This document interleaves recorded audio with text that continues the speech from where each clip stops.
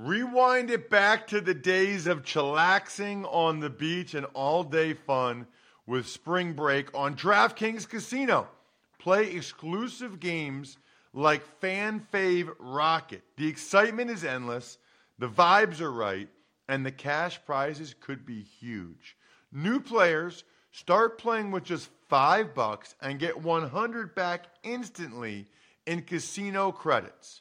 Download the app and use code COLLEGEDRAFT to book your one-way ticket to fun with DraftKings Casino. The crown is yours. Gambling problem? Call 1-800-GAMBLER or visit www.1800gambler.net. In New York, call 877-8-HOPE-NY or text HOPE-NY 467-369. In Connecticut, help is available for problem gambling. Call 888-7-897-7777 or visit ccpg.org. Please play responsibly. On behalf of Boot Hill Casino and Resort in Kansas, 21 plus, age varies by jurisdiction, void in Ontario. Bonus bets expire 168 hours after issuance. See dkng.com/football for eligibility and deposit restrictions, terms, and responsible gaming resources. Pour yourself a cold one. Let's strike 'em, huh? And listen to Ross Tucker break down the top college prospects on another tasty edition of The College Draft.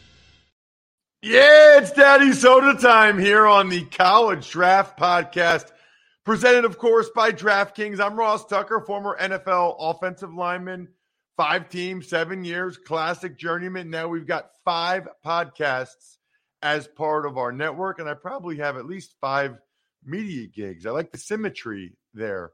Westwood One, CBS, Odyssey, the Eagles. Sure, I could find another one if I needed to make it 5. You already know about the Ross Tucker Football Podcast, which is daily during the season, even money every week, placing our bets, fantasy feast, setting our lineups.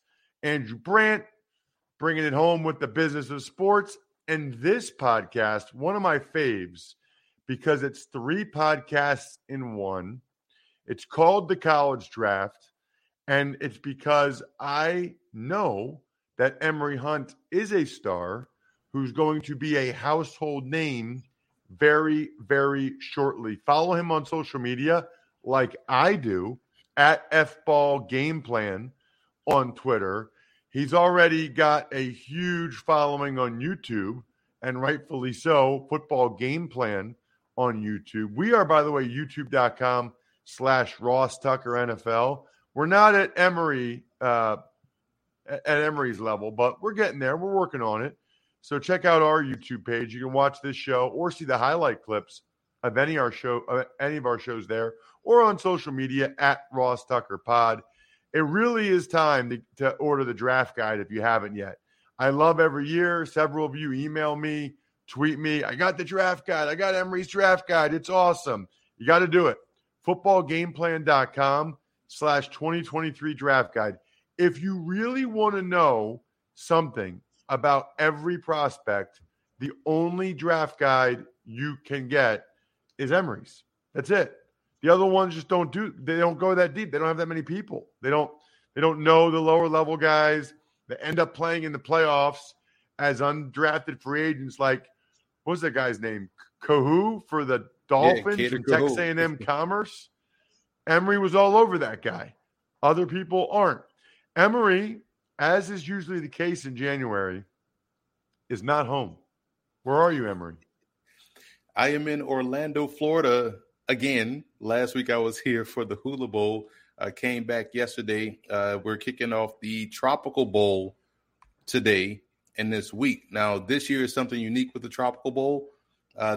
Today and tomorrow is the Tropical Bowl scrimmage. So these are guys that probably were call-ups from the FCS Bowl, and also some other guys that didn't just quite make the Tropical Bowl practice roster. So they get some opportunities to get work in front of scouts and personnel decision makers, and maybe get a call up for the regular week, which takes place Thursday, Friday, and the game is on Saturday.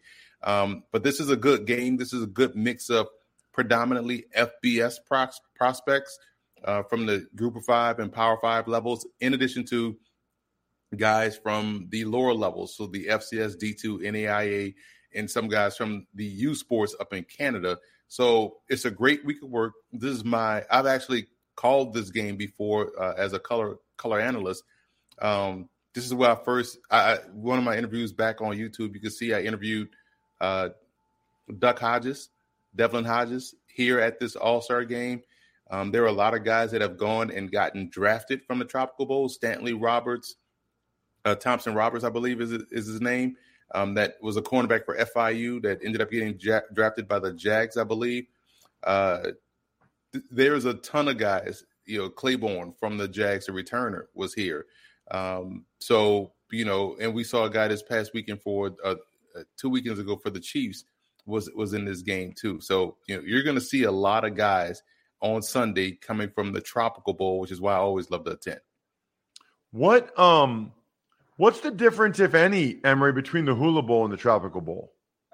They're about one and the same, to be completely honest. Is that now that the Hula Bowl is mainland, it kind of runs concurrently to what the Hula Bowl, what the Tropical Bowl does. Because before, when it was in Hawaii, guys had choices. Do you want to go to Hawaii?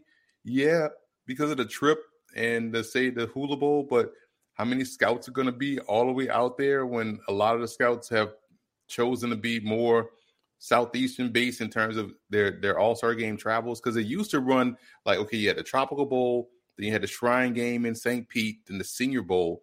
And, it was the NFLPA game and the Hula Bowl out in Hawaii. There were the outliers because they're so far out west. Yeah, you're going to get scouts there, but a ton of scouts were here at the Tropical Bowl because of where it was located and the time it was going to happen. So them and the Hula Bowl essentially have a lot of the same players. And that's what makes this such a critical event on the scouting calendar. Interesting. So it hasn't really started yet. So I can't ask you who has shined. Are there guys ahead of time that you're especially interested in checking out? Yeah, keep an eye on quarterback Fred Payton out of Mercer. He is someone that was super efficient all throughout his time at Mercer. He transferred in from, I want to say, South Alabama. I have to double check that, but I know he transferred in from an FBS program. But he played really well for Mercer. It was so close to getting these guys their playoff berth this year. It just kind of fell apart.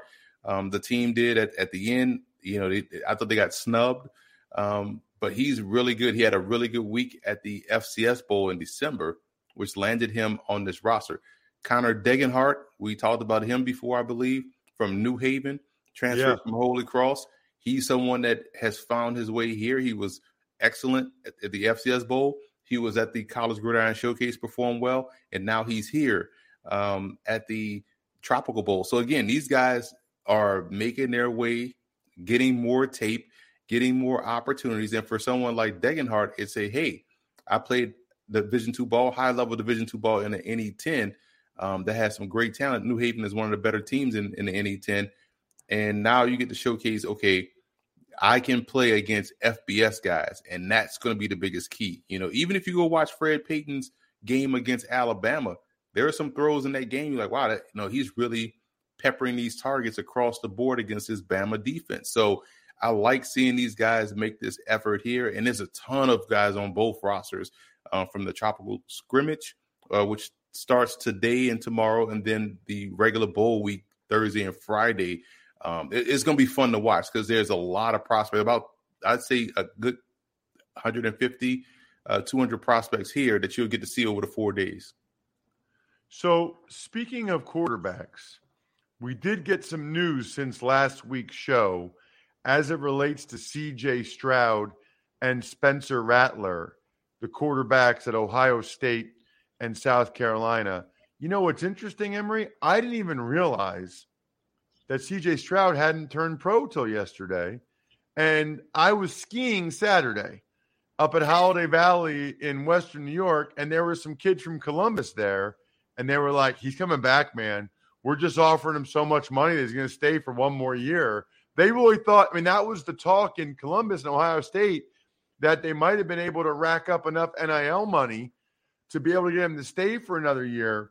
That didn't happen, but I still think it's interesting and noteworthy that I kind of feel like if a top 5 guy can consider it, that we're kind of at that point now where certain guys are going to stay in school because of the NIL money that otherwise would have gone pro.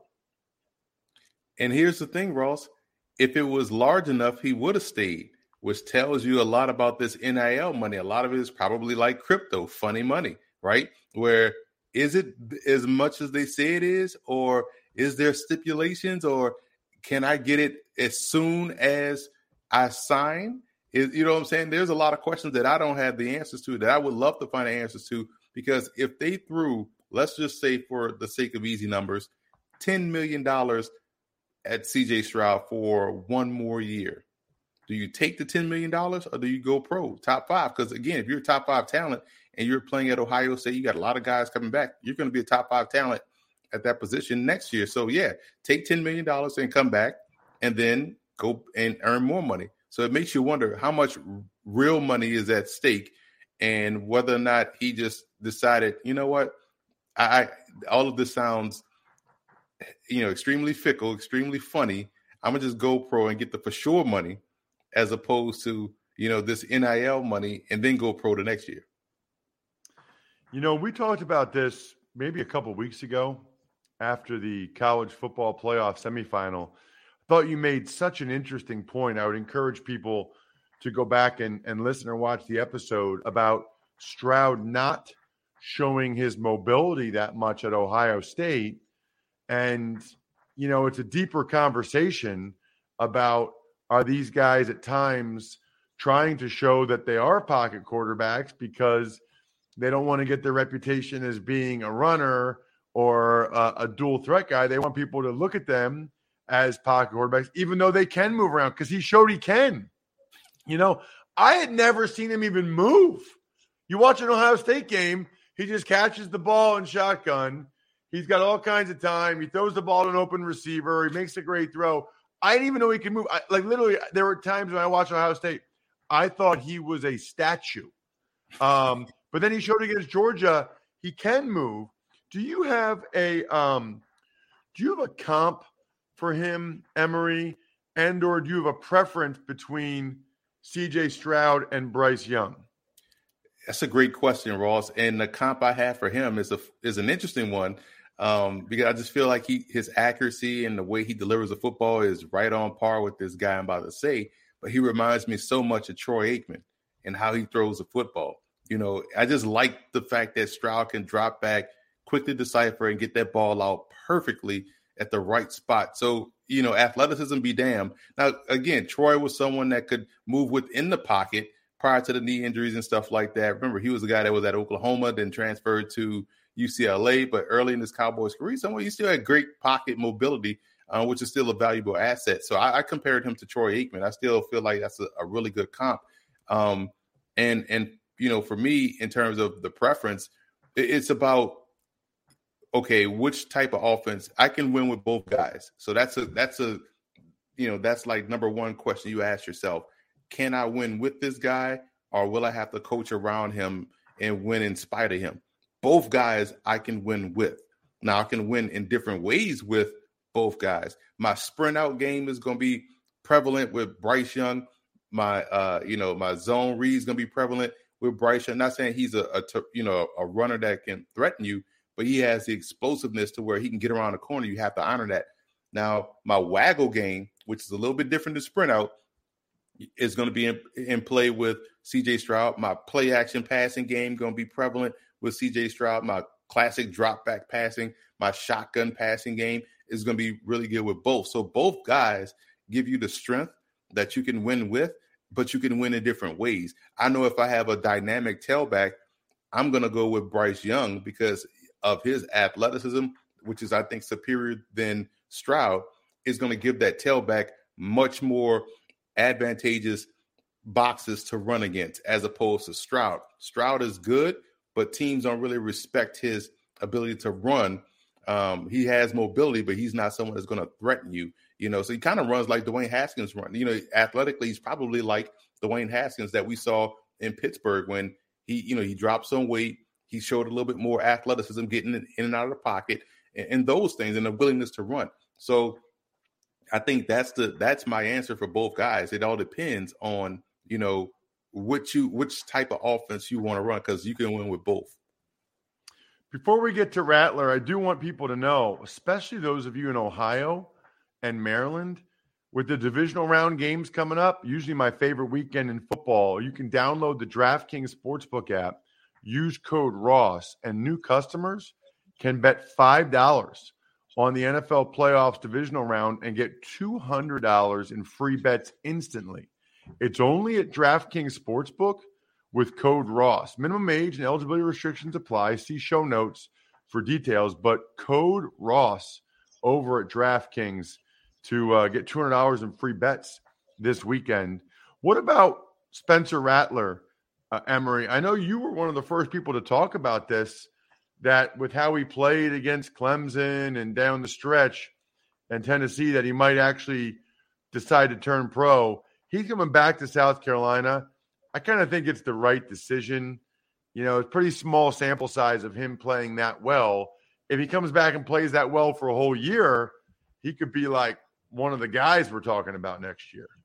Right. His situation reminded me a lot of, and I felt the same way. It reminded me a lot of Cardale Jones's situation at Ohio State. Like, hey, man, listen, you had one of the more impressive runs in a short sample size that you could ever have. Big games mattering in the regular season. The last game you needed to win to get into the conference championship game. You won that one. You had to win the conference championship game. You had to win this playoff game against Bama, and you had to beat Oregon in the national championship. You went on an impressive run. Make the league make the decision. Don't go back to school, because now you have a full season to have them pick apart your game. How are you going to top the last 4 games you just competed in? You won't.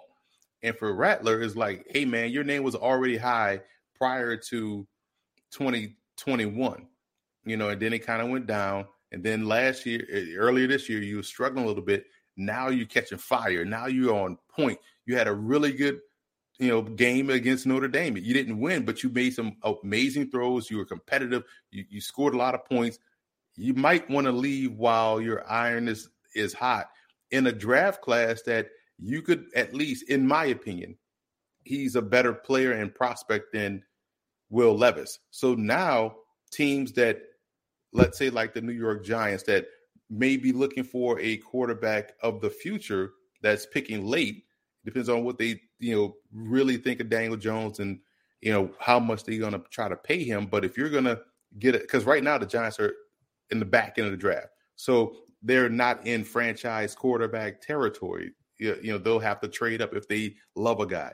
But if you throw yourself into this draft class that right now everyone's talking about, Bryce Young, Stroud, Anthony Richardson, Will Levis, you become that 5th guy. You become that wild card guy. So you become the guy that you can have because you're going to kill pro day. You're going to kill the combine with the throws. You're going to kill those private workouts. You have a chance to really be a first round pick, regardless of what the draft advisory committee says.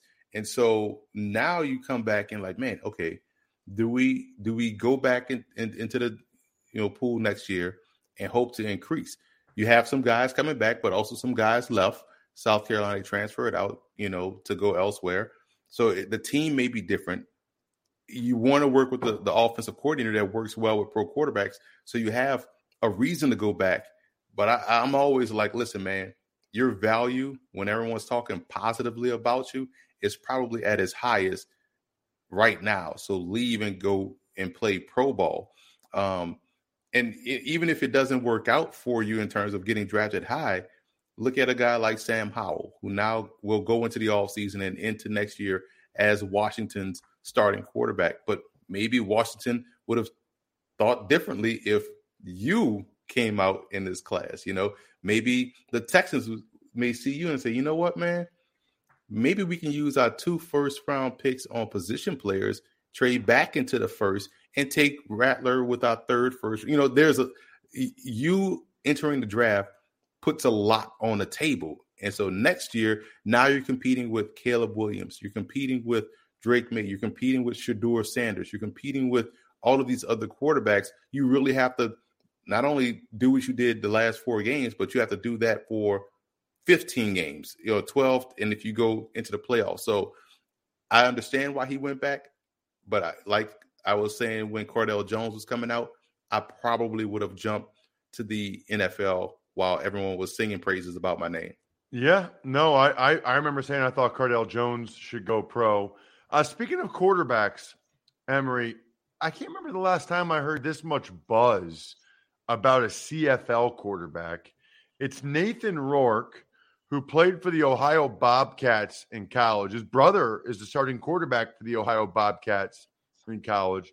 He just signed with the Jags, where I think he believes that's his best chance, to stick in the league as a number 2 or a number 3, which makes sense because Doug Peterson has that history from going back to Green Bay and in Philly of developing quarterbacks, keeping them around.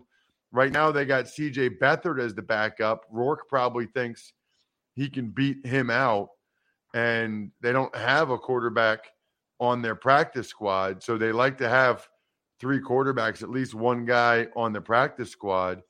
I don't know. Was he signed to the practice? No, he signed a futures contract. He wasn't signed to the practice squad. Oh, because they got E.J. Perry on the practice squad from Brown. So that's who Rourke will be battling with next year is E.J. Perry. I don't know, Emory. I know you always follow these other leagues. Did he just tear it up there or what? Because I can't remember the last time I heard this much about a CFL quarterback. Yeah, because usually it was Bo Levi Mitchell of the Calgary Stampeders that were flirting to, he had to work out with the Vikings. He was thinking about jumping down in south to go compete in the NFL because he was tearing up in the CFL. Rourke had a phenomenal year, Ross. He was the rebirth of the BC Lions. They were so good offensively this season until he got hurt. Then he lost a lot of games. Then he got back for the playoffs. They won one and then lost the next week. But, man, when you think about he won most outstanding player, which is their MVP award, and they name it properly up there, by the way. It's not most valuable player. It's most outstanding. So, therefore, it really is open to all positions because if we say most valuable, obviously down here is going to always be the quarterback. But Rourke was phenomenal up there for the BC Lions. And it was something that he really didn't show at Ohio. I mean, the fact that, he was challenging tight coverage, making these throws down the field. Yeah, he was getting the benefit of some luck. And when they ran up against a really good defense, i.e. Winnipeg, he threw some interceptions, right? Because there was a stretch during the season where he hadn't thrown a pick and he had like 20-something touchdowns and with no picks. So he was playing ridiculous ball. He gets hurt. They go on a losing streak. He gets back for the playoffs, and then they go on and so forth. But, yeah, this was a real good signing for him because, again, it's a financial signing. If he can get number 2 or get backup money or even get on the practice squad in the NFL, you're going to get more than what you were going to make as a starter in the CFL. Where I don't like it is the fact that you're conceding to go and be a backup when you probably had the leverage to ask for more as a starter in the CFL because of what you did this past season, the awards you won, the statistics you put up, and how well that team looked with you under center. So you're getting to play because you're not going to play in Jacksonville.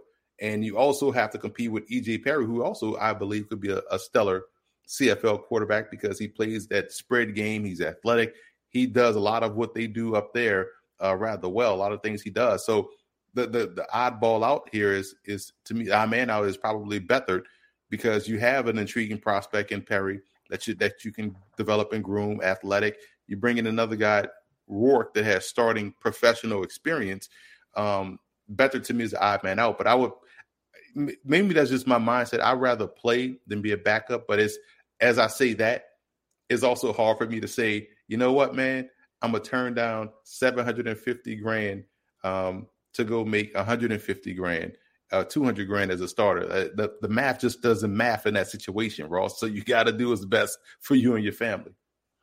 Without question. In terms of lessons from Wild Card Weekend, I know you and I did this last year, and it was really popular. Some of the scouting lessons we took. We'll do it next week with the takeaways from the divisional round. We'll do it after the conference championship game and after the Super Bowl. Scouting lessons we can learn from watching the weekend that was in football. I guess I have 2, Emory. One is patience. It's a really hard thing to have, really hard thing to do because the NFL, the owners, a lot of times don't have patience with the GMs or the coaches. So the GMs and coaches can't really have patience with the players. But Daniel Jones, man, Daniel Jones played awesome. And, people wanted them to get rid of him the last couple of years. He's going to end up getting a lot of money now. First quarterback over 300 yards and throw for 300, run for 70. He was awesome. So I think that both my lessons revolve around Daniel Jones, Emory, and they're kind of interrelated. Patience and coaching. If you're an owner or you are in the front office, you got to take a long, hard look at who's coaching these players before you give up on them, because they could easily given up on Daniel Jones earlier. They get Dabo in there, they get Kafka in there, and all of a sudden Daniel Jones is a top 15 quarterback in the NFL and looks like he could be their starter for the next 10 years. Whereas he didn't look like that at all his first 3 years. So I guess my two scouting lessons go together, and it's patience and coaching. And Ross, I gotta push back a little bit on that. You're right about him playing really well last week against Minnesota. He outplayed Kirk Cousins because he has the element that Kirk Cousins doesn't have, the athleticism. Those 70-something yards rushing were the difference in the game, because if Daniel Jones was a true statue, Minnesota probably wins that game because a lot of the pressures probably get home, but they couldn't. And that also helps Saquon be Saquon even better, because now you have to really account for Daniel Jones's athleticism. But we can't ignore that he had 15 touchdown passes in the regular season, And so a lot of the part that you're talking about that was excellent, the coaching part, was, man, are we coaching around him, or are we or is he good? I think for Daniel Jones, the good thing for him is that now he has to change. He changed the conversation because he played himself out of getting replaced immediately because they won't have a high enough draft pick. And now he puts the onus on the Giants. The Giants could say, okay, was this an anomaly, or was this a sign of things to come? But if you're Daniel Jones, you say, yeah, was it an anomaly or is it a sign of things to come? You got to find that out, because I know based off the last couple of games, and granted, Minnesota twice and Indianapolis were his best games. Based off these last games and based off what we just did in the playoffs, I broke a record in the playoffs. You got to make that decision, Giants, and how much that decision is worth to you. So he puts all the onus now on the Giants. So I agree with you there in that regard. But the 15 touchdowns is something I just can't ignore. But my two scouting lessons also tied to the Giants, and it ties to patience and understanding the roster and how good NFL players are.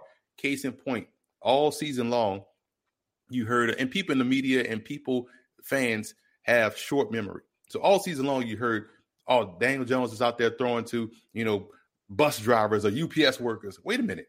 Let's go back to all of the spring and summer training camp reports. Who was one of the best receivers out there?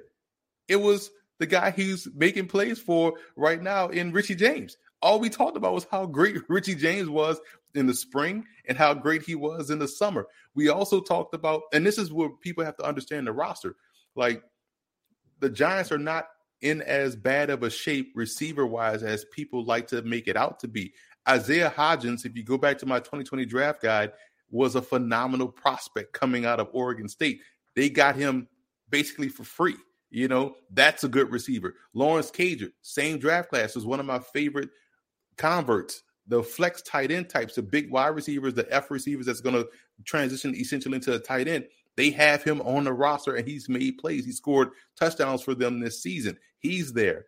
You also look at Colin Johnson, who was balling all throughout the spring and the summer, was going to be the starter over Kenny Golladay, but in that joint practice against the Jets, he tore an Achilles and he was out for the season. So now you have another 6'5", 230-pound receiver coming back to go along with Isaiah Hodgins, to go along with your slot receiver, Richie James. You pick 24th. You can improve your offensive line. You can even add another receiver, like a Jackson Smith and Jigba or someone like that. So if people pay attention to the roster and have the patience that there's a lot of answers on the roster already for these guys. Hell, the Giants even have on the practice squad James Washington. Now you have him getting healthy, and you have another potentially free player that can enhance your offense next year. And you go back to the guy they drafted in the third round, Cordell Flott, who made a big play in a pass breakup in that game against Minnesota. He was taken in the third round. People thought the Giants DBs are issues, but they got talent on the 2 deep. And that's about the patience. That's about the coaching. That's about the scouting department and their plan of development. Remember, one of my favorite running backs, actually my number one running back last year in the draft class, was Jashaun Corbin. He's on the Giants roster. He's been there all throughout the camp, rookie mini camp and everything, training camp. He's been on the practice squad all season long, elevated a couple times, so this is someone that is in their development plan. So again, it's good to see the Giants understand roster building, but the fans have to also, and in some media, you don't have flashy names, but you don't care about flashy names when Isaiah Hodgins is out there making, tiptoe catches on the sideline or excellent catches in the end zone, helping out Daniel Jones in tight situations. You don't care about, flashy names if Richie James is out there balling, getting open over the middle of the field and making plays. You also got to remember you have Wan'Dale Robinson coming back next year. This is going to be a good team for a long time with Joe Schoen and also Brian Daboll. So the patience and also understanding what you have on a roster. And these are just not, throwaway guys because they don't have flashy names. These are really good football players that were high-level players at their respective colleges. Footballgameplan.com/2023 draft guide. That is how you find this man's incredible draft guide. Follow him on Twitter so you always know where he's at with CBS HQ and everything he does at FBall Game Plan. I'm at Ross Tucker NFL. Pretty sure most of you know that already. We are at Ross Tucker Pod. The keg is kicked. We're all tapped out. Thanks for listening to the College Draft Podcast. Make sure to also subscribe to the Ross Tucker Football Podcast, Fantasy Feast, Even Money, and The Business of Sports. All available at Apple Podcasts, rosstucker.com, or wherever podcasts can be found.